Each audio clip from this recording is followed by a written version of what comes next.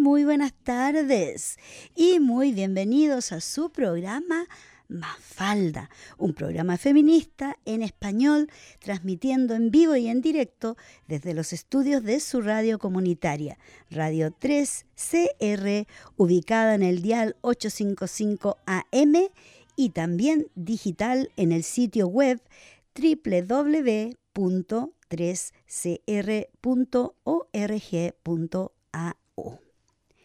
Y en primer lugar, queremos reconocer a la gente Wurundjeri de la nación Kulin como los guardianes tradicionales de la tierra en que vivimos y trabajamos.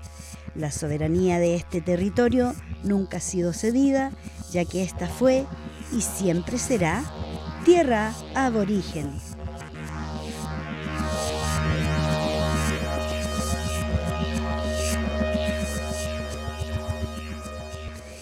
Y esta tarde de viernes 30 de julio del año 2021, lamentablemente me encuentro solita en el estudio porque el invierno se está terminando, pero generalmente hay problemas de mucho frío, que la gente se echa a perder la espalda o que a alguien se le caen las llaves del auto en el alcantarillado y cosas por el estilo. Suceden accidentes en el camino y de verdad a veces no podemos ayudarlos. Pero igualmente estoy aquí con todos ustedes, Vicky Ferrada, compartiendo esta horita. Ojalá que la encuentren rica como ya la estoy sintiendo yo. Una vez que abro los micrófonos cambia el mundo para mí, es otro universo. Así que espero que disfruten esta hora. Y me gustaría agregar también que, enviarles un saludo a María Teresa, que está atascada por allá en Marivirnón, a Verónica, que está con la espaldita mala, y tal vez Macarena llegue en un ratito más, no sé. Y la más suertuda de todas, Valentina, está en un lugar donde Kate Severano está performing esta noche. Así que saludos a todas, un abrazo grande. Y a Marta, que está en casa, por supuesto, calentita con su estufa. No creo que vaya a salir con este frío, pero hay gente que igual tiene que salir con frío, ¿verdad? Bueno, de todas maneras es importante de ponerse al día qué está pasando con el COVID, ¿cierto? Nos levantaron las restricciones el martes recién pasado, pero hasta por ahí nomás, porque aquí tengo un mensaje que llega del gobierno de Victoria que dice: gracias Victoria, no a mi nombre, sino gracias a todas las personas de Victoria por el trabajo duro que ha significado estar en cuarentena y en lockdown o encerrados por 2 semanas, y ya que estas restricciones se están levantando de a poquito. En estos momentos ya no existen 5 razones por las cuales uno puede salir de casa. Ya no hay 5 kilómetros de distancia como límite. Entonces, de todas maneras, hay que seguir siguiendo estas indicaciones que son de chequear con el QR con su teléfono en todas partes. Si no puede, si su teléfono no funciona por cualquiera que sea la razón, entonces anote su nombre siempre en los libros que también tienen ahí como alternativa. Lo que más me duele es que no se pueden recibir visitas en los hogares, ¿ya? Las personas, las familias grandes como la mía, pueden juntarse hasta 10 personas en lugares abiertos, en un parque, qué sé yo, en un estadio donde los niños van a jugar. Ese tipo de contacto se puede tener con grupos de hasta 10 personas. Hay que llevar una máscara indoor y outdoors, o sea, adentro y afuera hay que andar con máscara, a no ser que usted tenga una excepción, como se dice, esté exento de usar una máscara, como en el caso mío. Así es que también esas personas no tienen que usarla. Me han preguntado a veces que muestre mi certificado de médico y yo le tomé una foto y la tengo en mi teléfono, así que es fácil de mostrar esa documentación de que me respalda que puedo no usar máscara. Y cualquier síntoma que tenga, vaya y hágase el test. Yo me lo hice el lunes y salió negativo. Y si usted tiene cualquier duda, si quiere saber cualquier cosa, si quiere pedir una cita para ponerse la vacuna, puede hacerlo llamando a la línea, a la hotline, que es el 1-800-675-398. Y cuando llame a este número, tiene que apretar 0 para que la conecten con una intérprete si es que no puede hablar inglés. Esta información fue autorizada por el gobierno de Victoria, que apoya a la Radio 3CR, por supuesto, es una radio comunitaria y como ustedes también apoyan nuestra radio. Bueno, con mucho pesar que tuvimos que, debido a estas restricciones, con el equipo tuvimos que decidir postergar nuestra fiesta de aniversario, 30 años, que habría sido el próximo sábado, 7 de agosto. Lamentablemente, por esas cosas de la vida y por COVID, el COVID nos mató la fiesta. Bueno, la tiene ahí agonizando, pero no la va a matar. Vamos a recuperar esa fiesta, la vamos a hacer porque tenemos muchas ganas de ir a pasarlo bien, de disfrazarnos, de bailar con hasta la cumbia y quizás otras bandas. No sé qué va a pasar de aquí a unas 2-3 semanas más. Tenemos que reorganizar esta cosa, pero es muy, muy difícil organizar eventos porque no sabemos que en 24 horas tenemos un snap lockdown y tenemos que parar todo, poner en pausa todo. Y es bastante frustrante y da mucha ansiedad como la que he tenido yo toda esta semana o la semana anterior cuando todavía estábamos en veremos antes del martes, estábamos esperando ansiosamente que el premier dijera que levantaba las restricciones, pero ya habíamos conversado aquí con Macarena el viernes pasado de que era posible que no levantara las restricciones al punto que nosotros necesitamos para realizar este evento.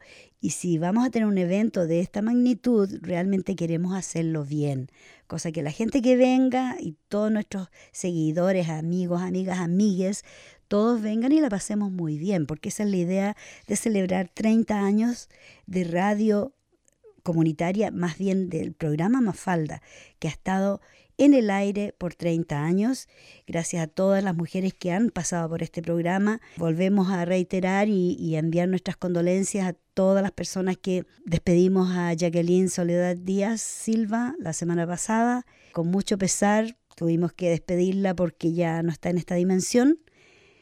Y así como ella, muchas otras mujeres. Ella fue una precursora bastante importante de este programa. De hecho, es la que me trajo al programa y aquí me quedé y he estado por 24 años. Así que fue muy persuasiva, Jacqueline. Bueno, ahora yo creo que vamos a empezar a hablar de un poquito de cosas que están pasando. Hoy día tuvimos solamente 3 casos de COVID.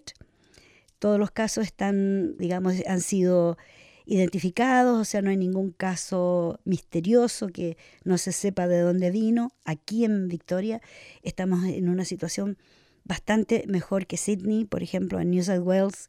En este minuto se les ha escapado la variante de Delta de las manos. Hay muchos casos, creo que habían 170 hoy día, y muchas personas que también han muerto, han fallecido, y estaban anunciando de que las personas que se sentían mal no esperaran demasiado para ir a los hospitales, porque al parecer en New South Wales gente llegó ya prácticamente muerta a emergencia. Esperaron demasiado para buscar ayuda médica y las personas no sobrevivieron el viaje de su casa al hospital.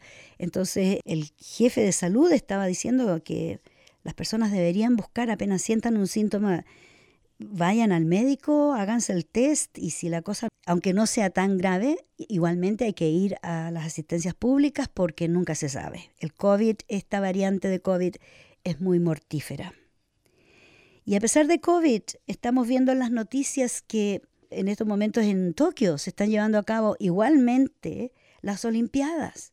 Y Australia va muy a la cabeza con medallas de oro, de plata, de bronce y bla, bla, bla. Pero el monto de gente contaminada por COVID aumenta y no sé, como que están poniendo los negocios, el dinero que llega por todo el cuento de las Olimpiadas, es más importante que la salud de sus habitantes, obviamente, porque hay mucha gente contaminada y están entrando en una crisis. Además, los Juegos Olímpicos por sí solo, cada rubro, cada deporte ha tenido sus, vencedores, vencedoras. Y hay algo bien controversial que encontré de qué pasó con el equipo femenino de balonmano de playa de Noruega. Bueno, no sé si ustedes han visto las Olimpiadas o cuando juegan el balón mano en la playa, generalmente las chicas usan bikinis. Y claro, saltan, se abren de piernas y qué sé yo. Entonces, a veces ha sucedido acá, tuvimos una foto muy famosa, una chica de las Matildas que pateó la pelota y así una tremenda foto que le tomaron con sus piernas bien abiertas porque había dado un tremendo chute. Y resulta que salió en todos los periódicos y la criticaron mucho por esa foto. Bueno, ella no tomó la foto, ella estaba haciendo su trabajo, que es jugar a la pelota. Pero, sin embargo, cuando los hombres hacen ese tipo de efectos, que juegan a la pelota y ponen toda su pasión cuando chutean, le pusieron mucho color a ella. Bueno, estas chicas de Noruega optaron por usar pantalones cortos en lugar de bikini durante el partido del Campeonato Europeo de Balonmano de Playa, por lo que la Federación Europea de Balonmano determinó multarlas con 150 euros a cada jugadora, o sea, en total 1.500 euros o alrededor de $1.766, porque ellas decidieron usar pantalones como esos que se usan para andar en bicicleta, que son también bien ajustaditos, pero protegen. A las mujeres las critican mucho si no se cubren mucho y ahora que se cubrieron, las multan, ¿cierto? Mientras que los varones que juegan el mismo deporte, ellos pueden usar pantalones como los que ellas usaron. O sea, lo único que ellas hicieron fue hacer lo que los hombres estaban haciendo. Entonces, ahora esto despertó una gran polémica porque están siendo bastante sexistas, porque como a los varones los dejan usar pantalones y a las chicas no las dejan usar el mismo pantalón. Entonces, en vista de esto, la cantante Pink, que es una mujer fabulosa, yo la he visto en vivo y de verdad es envidiable el trabajo que ella hace, ella dijo que estaba muy orgullosa de este equipo femenil de balonmano de playa de Noruega por protestar las reglas muy sexistas sobre su uniforme. Y por eso dijo que ella estaba encantada de pagar las multas.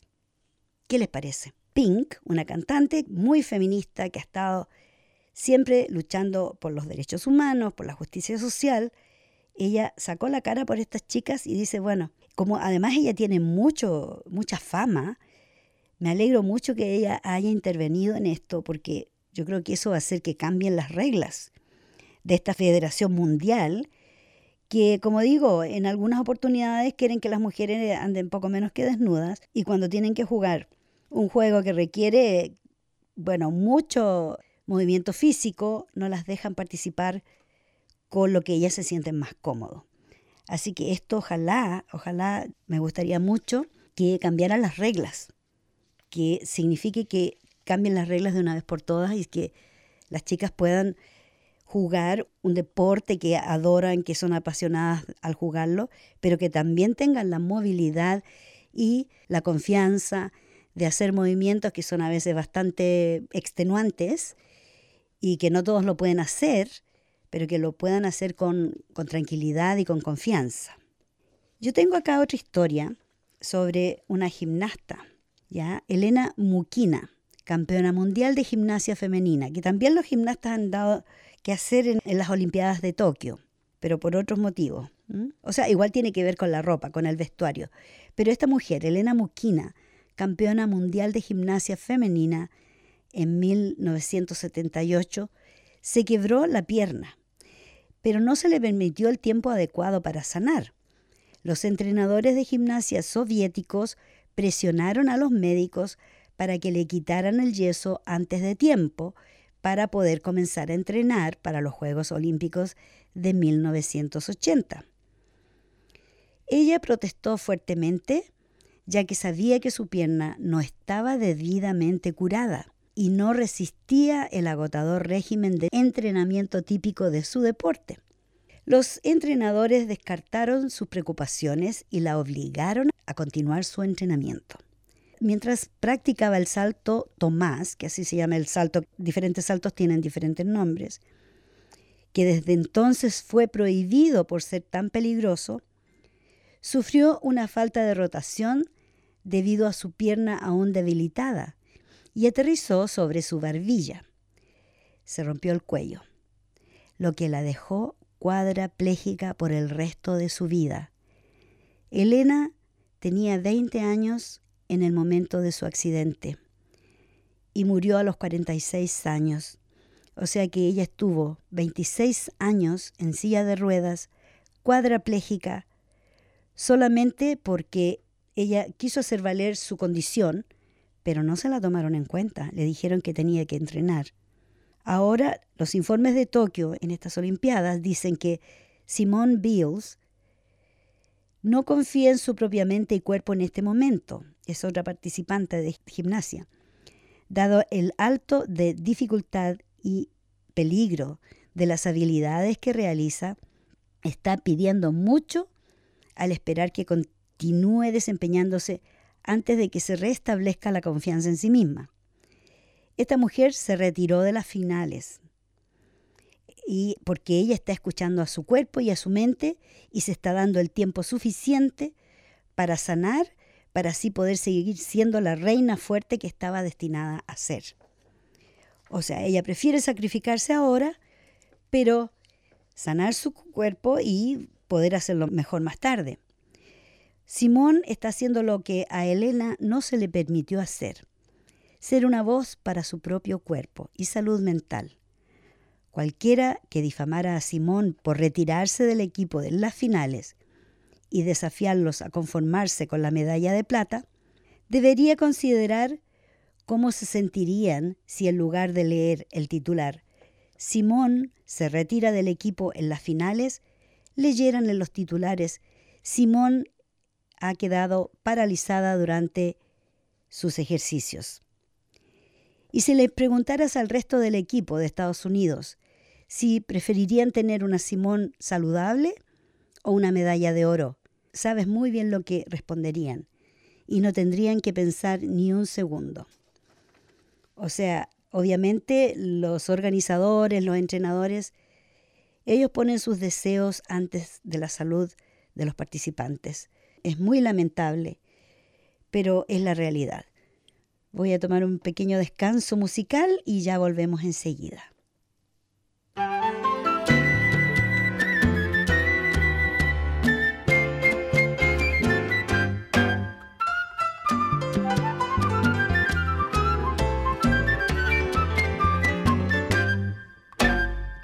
Fue nuestro amor una ardiente pasión, radiante luz que llenaba mi sensible corazón. No es posible, inconcebible, que esa llama se apagó. Quizás fue solamente una ilusión de los dos. ¿Y qué más da si al final me enseñaste a querer? Entre tus brazos viví tantas noches de placer. Y si el tiempo y la distancia nos ayudan a olvidar, volveremos a amar.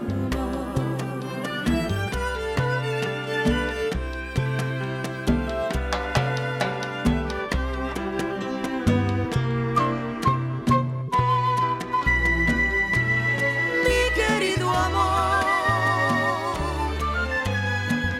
fue nuestro amor una ardiente pasión que transformó nuestras almas, pero ya terminó. Donde quiera que tú vayas, te deseo lo mejor, que seas feliz, feliz, adiós.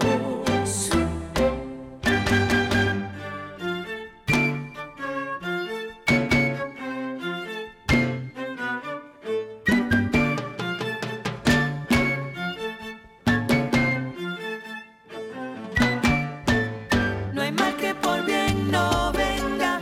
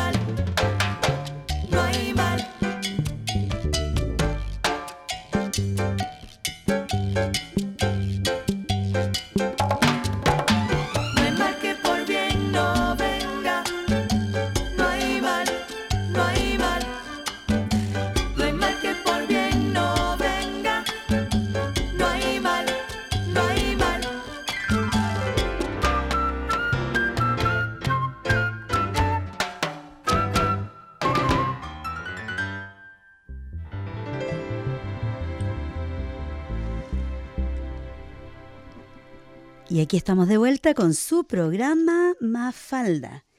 Mi mamá siempre decía eso, no hay mal que por bien no venga. Y yo le creo porque siempre hay una buena razón por qué suceden las cosas, ¿verdad? Bueno, estábamos hablando de cómo se ha sexualizado el vestuario de las participantes en las Olimpiadas. También el equipo de gimnasia femenino de Alemania descartó los uniformes con corte de bikini y optó por trajes de cuerpo completo en los Juegos Olímpicos de Tokio en el 2020. Los atuendos son una declaración contra la sexualización en la gimnasia, dijo la Federación Alemana, y agregó que el objetivo es representarse estéticamente sin sentirse incómodo. Se trata de lo que se siente cómodo, dijo la gimnasta alemana, que Elisabeth Seitz. Queríamos mostrar que cada mujer, que en todo el mundo deberían decidir qué ponerse, o sea, que no te impongan a ti qué ropa usar. Yo creo que la gente sabe mejor cómo llevar la ropa, ¿cierto? Obviamente, aquí en Australia yo me he dado cuenta que todos los atletas se preocupan muchísimo de sus uniformes, que todo les quede muy bien, muy ajustado, o sea, muy bien hechos al estilo sastre, digamos, tailored, que le llaman acá. Así que así todos están contentos, pero bueno, siempre se ha sexualizado todo, ¿cierto? Y las mujeres siempre somos las últimas en saber y las últimas que nos penalizan más bien por reclamar y por decir, por alzar la voz y decir esto no me gusta. Bueno, y hablando de las mujeres, me gustaría compartir con ustedes algo que es algo bien marcado, la mujer en la política australiana. Tengo acá una lista cronológica de cómo las mujeres se han abierto camino en las políticas australianas o en la política de Australia. El 18 de diciembre de 1894, miren que se remonta para atrás la cosa, las mujeres de Australia del Sur se convierten en las primeras en el mundo que podían votar y presentarse a las elecciones. O sea, fueron a la vanguardia en 1894. Ellas decidieron, queremos ir a votar y también queremos ser elegidas, queremos presentarnos como candidatas. El 12 de junio de 1902, Australia se convierte en la primera nación independiente en otorgar derechos a las mujeres para votar y postularse para el Parlamento. Pero la legislación contiene una disposición que prohíbe a los nativos aborígenes de Australia, África, Asia o las islas del Pacífico, excepto Nueva Zelanda, inscribirse para votar. Entonces no todas las mujeres estaban cubiertas, ni todos los hombres. O sea, algunas partes, algunas culturas no podían votar. Pero el 12 de marzo de 1921, Edith Cowan es elegida para la sede del West Perth en el Parlamento de Washington, convirtiéndose en la primera mujer elegida en Australia. Washington en Australia, por si acaso. El 21 de agosto de 1943, Australia finalmente consigue una diputada. Dos de ellas, en realidad, Enid Lyons en la Cámara de Representantes y Dorothy Tagney en el Senado. Por cierto, 42 años es mucho tiempo de espera, ¿verdad? La demora comparable entre dar a las mujeres el visto bueno para postularse para el cargo y elegir a una mujer es en el Reino Unido, Canadá y Nueva Zelanda. 0 años, 2 años y 14 años respectivamente. En diciembre de 1949, Dame Erin Lyons es nombrada miembro del gabinete de Menzies, la primera mujer en servir en el Ejecutivo Federal. Sin embargo, ella no tenía una cartera, o sea, no tenía un portafolio, estaba ahí nomás, una mujer que estaba ahí. En 1955, 71 años después de convertirse en el primer lugar en el mundo donde las mujeres podían postularse para el Parlamento, Australia del Sur finalmente elige a una mujer, Nancy Batfield, para el Senado. ¿Se acuerdan que les había dicho? En 1894 dijeron que sí, que las mujeres se podían postular, pero recién, 71 años después, pasan realmente a elegir a una mujer. Después, en 1962, hombres y mujeres indígenas finalmente reciben pleno derecho al voto en las elecciones federales. Nosotros hemos hablado muchas veces acá de cómo los hombres y mujeres indígenas eran prácticamente invisibles. Bueno, fue en 1962 cuando reciben el derecho a votar en las elecciones federales. En 1974, el Senado finalmente consiente en instalar baños femeninos. Es decir, que en 1955, cuando eligieron a Nancy Batfield, no habían baños para mujeres en el Parlamento, solo habían baños para hombres. Y solo en 1974 instalaron baños femeninos.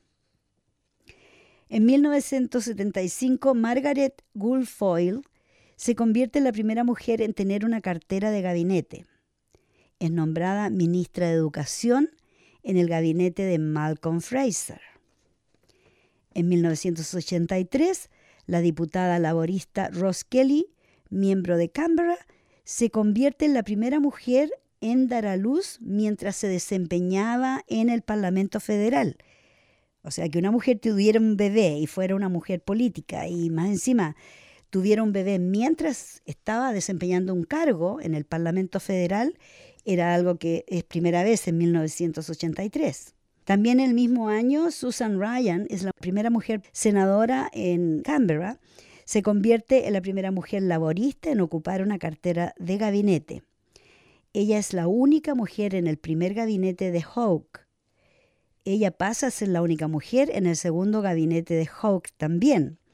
Además, la única mujer en el tercer gabinete de Hawke. O sea, ella fue 3 veces parte del gabinete laborista de Hawke. En 1984, Cathy Sullivan se convierte en la primera mujer en haber trabajado en ambas cámaras del Parlamento Federal. En 1986, Joan Child, laborista, quien en 1974 y 75 tuvo la interesante experiencia de ser la única mujer en la Cámara de Representantes, es elegida como la primera mujer presidenta del Parlamento del Commonwealth. En 1986 también, Janine Hines se convierte en la primera mujer líder de un partido político australiano cuando es elegida líder de los demócratas australianos. 1987, el último estado en elegir a una mujer para el Senado fue New South Wales o Nueva Gales del Sur. Finalmente lo hacen votando por Bronwyn Bishop del Partido Liberal, que Bronwyn Bishop se ha mantenido hasta hace poco. El 11 de mayo de 1989, Rosemary Follett se convierte en la primera ministra inaugural del ACT o de Canberra, la primera mujer en dirigir un gobierno australiano. El 12 de febrero de 1990, Carmen Lawrence se convierte en la primera mujer premier del estado. 1994, ahora en la Cámara Baja, Bronwyn Bishop es la primera mujer que, según los informes, se postula para el liderazgo federal de un partido importante. En noviembre de 1995, Natasha Stott Despoja se convierte a los 26 años en la mujer más joven en ocupar un escaño en el Senado. En 1996, la senadora del Partido Liberal Margaret Reid se convierte en la primera mujer presidenta del Senado. 1997, Judith Trout se convierte en la primera mujer en tener una cartera de proyectos en agricultura. En el 2001, Jenny McLean se convierte en líder adjunta del Partido Laborista, la primera mujer en asumir un papel de liderazgo en un importante partido australiano. En el año 2003, Amanda Vanstone se convierte en la primera ministra de Inmigración de Australia. En el 2007, Sarah Hanson-Young, que todavía está en el Parlamento, se convierte en la mujer más joven a los 25 años en ser elegida para el Parlamento Federal. En el 2007 también Julie Bishop se convierte en la primera mujer líder adjunta del Partido Liberal. El 3 de diciembre del año 2007, Julia Gillard se convierte en la primera viceprimera ministra de Australia. El 5 de septiembre de 2008, Quentin Bryce se convierte en la primera gobernadora general de Australia, o la Contralor General. El 24 de junio de 2010, o sea, 3 años después, Julia Gillard se convierte en la primera mujer primera ministra de Australia. Eso fue grande, eso fue inmenso. El 14 de diciembre del año 2011, Nicola Roxton se convierte en la primera mujer fiscal general. En el 2013, Penny Wong, que también está todavía en el Senado, se convierte en la primera mujer líder del gobierno en el Senado, que es una mujer maravillosa, la Penny Wong. Septiembre 7 del 2013, Nova Peris, esto no lo alcancé a traducir, es elegida la primera mujer indígena en el Parlamento Federal como senadora, Nova Peris. Y en septiembre del año 2013, Julie Bishop pasa a ser la primera ministra para Asuntos Exteriores. En el 2015, Marise Payne pasa a ser la primera ministra de Defensa. En el 2016, Linda Burney pasa a ser la primera mujer indígena en la Casa de los Representantes. En el 2016, Anne Ali pasa a ser la primera mujer musulmana elegida en el gobierno federal. Y Karen Andrews, en el año 2018, pasa a ser la primera ministra de Industria, o sea, tenía la cartera de la industria.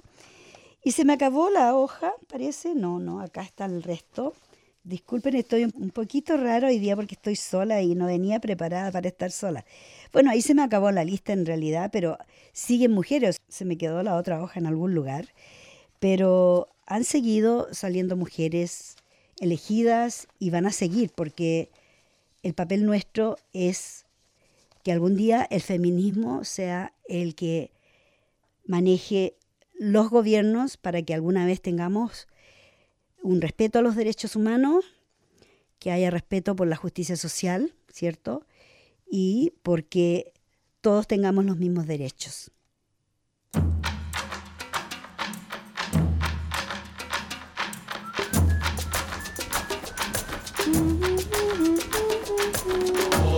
Color café, me gusta tu color café. Color café, me gusta tu color café.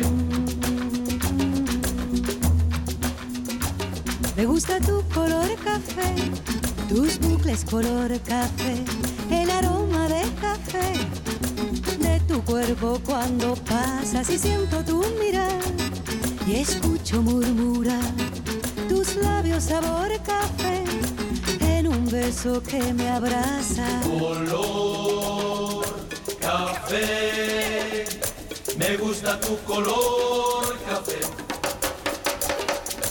Color café, me gusta tu color café. Bailemos. Tu piel húmeda y café al amanecer tiene sabor a miel, a canela y caña brava. Si haces como el buen café, solo turbarme y arrebolarme. Esta noche será larga. Color café, me gusta tu color café. Color café, me gusta tu color café. Color café, color café, color café. Color, color, color, color, color, color.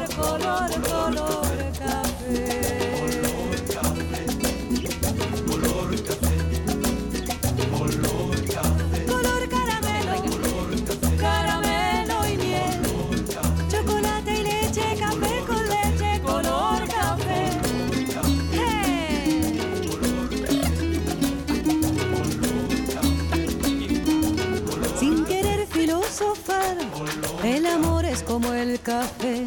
Se bebe, se goza y es un instante y luego pasa. Terminemos de una vez. Ya está bueno de café. Y dime qué futuro ves en el fondo de la taza. Color café, me gusta tu color café. Color café, me gusta tu color café. Color café, me gusta tu color café. Color café, me gusta tu color café.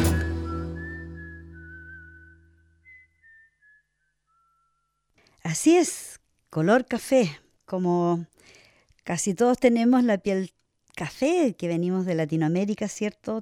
Tenemos un color tostadito, color a café. Me encontré con un discurso magistral de Isabel Allende, pero estoy teniendo problemas para compartirlo con ustedes. Y esta mujer, bueno, ustedes saben, Isabel Allende es sobrina del fallecido Salvador Allende, escritora muy famosa, feminista, muy movida en todos los ambientes políticos, literarios.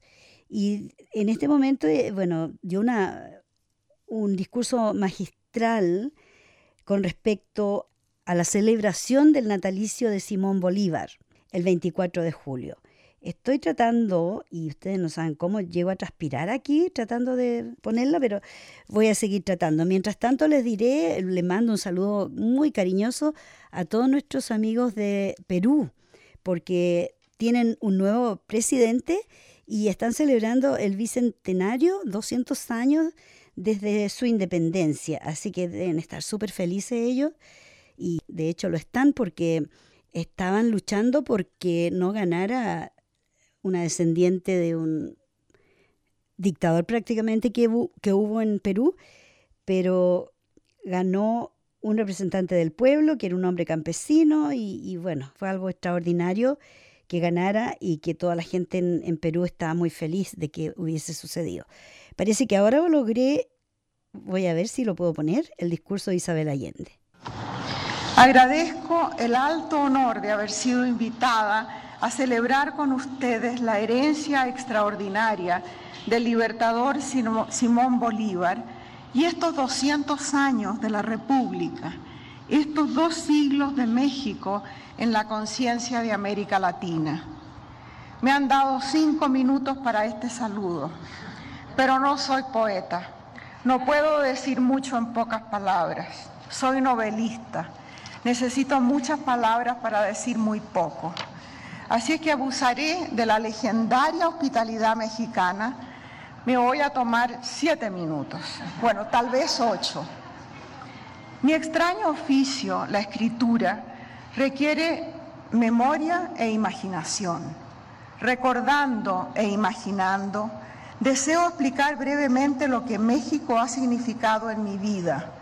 Desde las páginas de Juan Rulfo, que me dieron permiso para deambular en la dimensión de los espíritus, hasta este momento en que puedo estrechar en un abrazo inmenso al pueblo mexicano en su bicentenario y en especial a los jóvenes. En 1970, yo era una joven periodista que observaba fascinada las fuerzas políticas y sociales que intentaban transformar a América Latina y a Chile en particular. Ese año, Salvador Allende fue elegido presidente y por primera vez el pueblo chileno se sintió protagonista de su destino. Reformas profundas en democracia y libertad dentro de los márgenes de la Constitución era un experimento revolucionario que atrajo la atención del mundo y también, por desgracia, de la CIA y de las fuerzas reaccionarias del país. Ese año fui al sur, a la Universidad de Concepción, a ver por primera vez el mural que México le había regalado a Chile. El mural es uno de los más bellos del mundo, pintado por Jorge González Camarena en 1965. Es una obra monumental de 300 metros cuadrados con el título de Presencia de América Latina. El tema es la hermandad de los pueblos de nuestro continente. Esa pintura narra nuestra historia común de violencia, conquista y explotación. Destaca la inmensa riqueza de nuestra tierra, de nuestras diversas culturas y de nuestro mestizaje, la mezcla de razas y etnias que somos todos nosotros. En forma profética, también nos señala un futuro posible. Juntos somos muchos, juntos somos fuertes, juntos somos poderosos. Presencia de América Latina en el mundo. El sueño del libertador Simón Bolívar de un continente unido, una confederación de los países hispanoamericanos y el Caribe para enfrentar juntos a las potencias europeas y al naciente poder de los Estados Unidos. Con ese mítico objetivo, luchó sin tregua contra el Imperio Español durante 20 años. Logró la independencia de varios países, pero murió sin haber conseguido la unión que tanto deseaba, desilusionado, convencido de que América es ingobernable. ¿Cuánta explotación habríamos evitado si hubiéramos realizado ese sueño? El Congreso Constituyente de México, inspirado por ese ambicioso proyecto, le otorgó la ciudadanía a Simón Bolívar en 1824, como ya hemos oído. La historia de México, como de toda Latinoamérica, es un mural de claroscuros, de esperanzas y fracasos, de héroes y villanos, de ideales y de traiciones, de caudillos brutales y de revolucionarios, de grandes pensadores y de una multitud de saboteadores. Pero sobre todo es un mural de brillantes colores, luminoso, magnífico. México ha sido un faro en la neblina. A estas orillas han llegado los pobres de otras partes buscando trabajo, los intelectuales y artistas necesitados de aire y cielo para extender las alas, los refugiados del holocausto nazi, los de la revancha fascista, de la dictadura del Cono Sur, los perseguidos y los derrotados que siguen luchando. Aprovecho este momento para agradecer desde mi alma a México por la acogida dada a miles y miles de chilenos que escaparon de la dictadura. Al día siguiente del golpe militar, en septiembre de 1973, el gobierno mexicano envió un avión a Chile para rescatar a la familia de Salvador Allende. Aquí su viuda y sus hijas encontraron asilo. Aquí tuvieron una patria, otro hogar. Al recordar el mural de Jorge González Camarena, pienso también en el canto general, la Oda a Latinoamérica de Pablo Neruda y los versos que le dedicó a México, donde él también encontró una segunda patria. Como ellos, quiero imaginar un futuro de solidaridad para nuestra América Latina, esa mancha en el mapa con la forma de un corazón sufrido. Estamos viviendo un momento extraordinario. Nadie recuerda una crisis global de esta magnitud, como es la pandemia. Y no es la única. Hay otras: pobreza, drogas, crimen, cambio climático, migración, terrorismo y sobre todo violencia de género, que afecta a la mitad de la humanidad y que en nuestro continente, donde todavía impera el machismo, es una trágica realidad.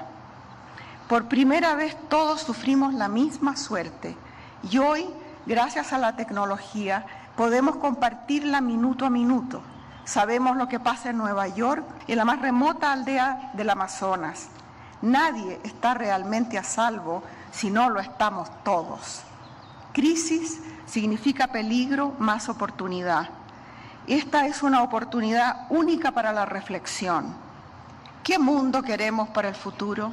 ¿Qué mundo queremos para nuestros hijos? Es la pregunta más importante de nuestro tiempo, la pregunta que cada mujer y hombre consciente debe plantearse y sobre todo la pregunta que las naciones deben responder. México, como nación líder del continente, tiene un papel fundamental en ese mundo nuevo que estamos imaginando. Este fabuloso país tiene la misión histórica de hacer realidad el proyecto del Libertador. Nadie ha de renunciar a su identidad. Nuestra fuerza está en la diversidad, como nos muestra la naturaleza en cada instancia. La vida en este planeta azul es un complejo tejido en el cual cada fibra es diferente y necesaria para la sobrevivencia de todos. Somos 20 naciones distintas, pero unidas por 500 años de historia y por la esperanza común de prosperidad para todos, de inclusión, justicia, igualdad y respeto por la vida. Nuestras similitudes como latinoamericanos son muchas más que nuestras diferencias. Podemos y debemos enfrentar los desafíos del futuro como una sola potencia. Es nuestra mejor opción. Otras naciones que tienen menos en común lo han logrado.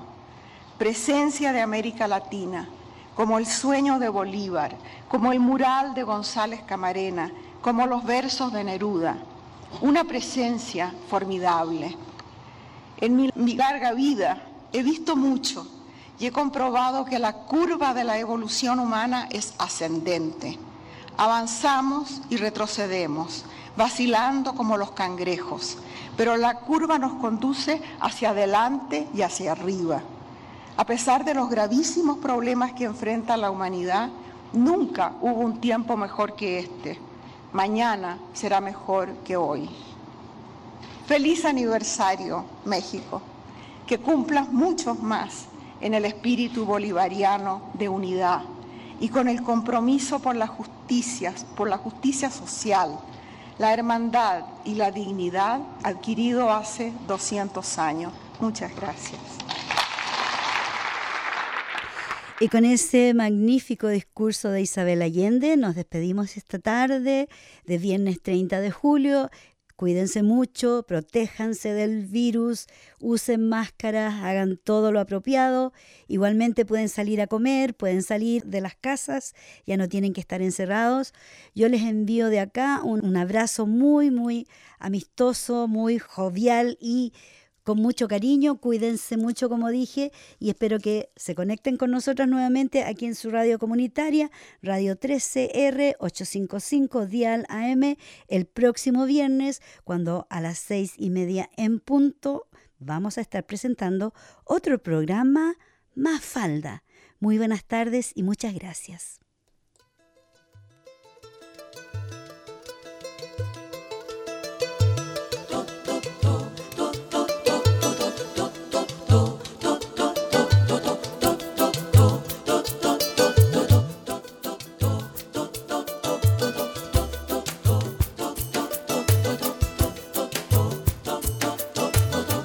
No se eligen los padres, tampoco la familia. No se elige una vereda de París o Manila, Madrid o Trinidad para empezar a andar.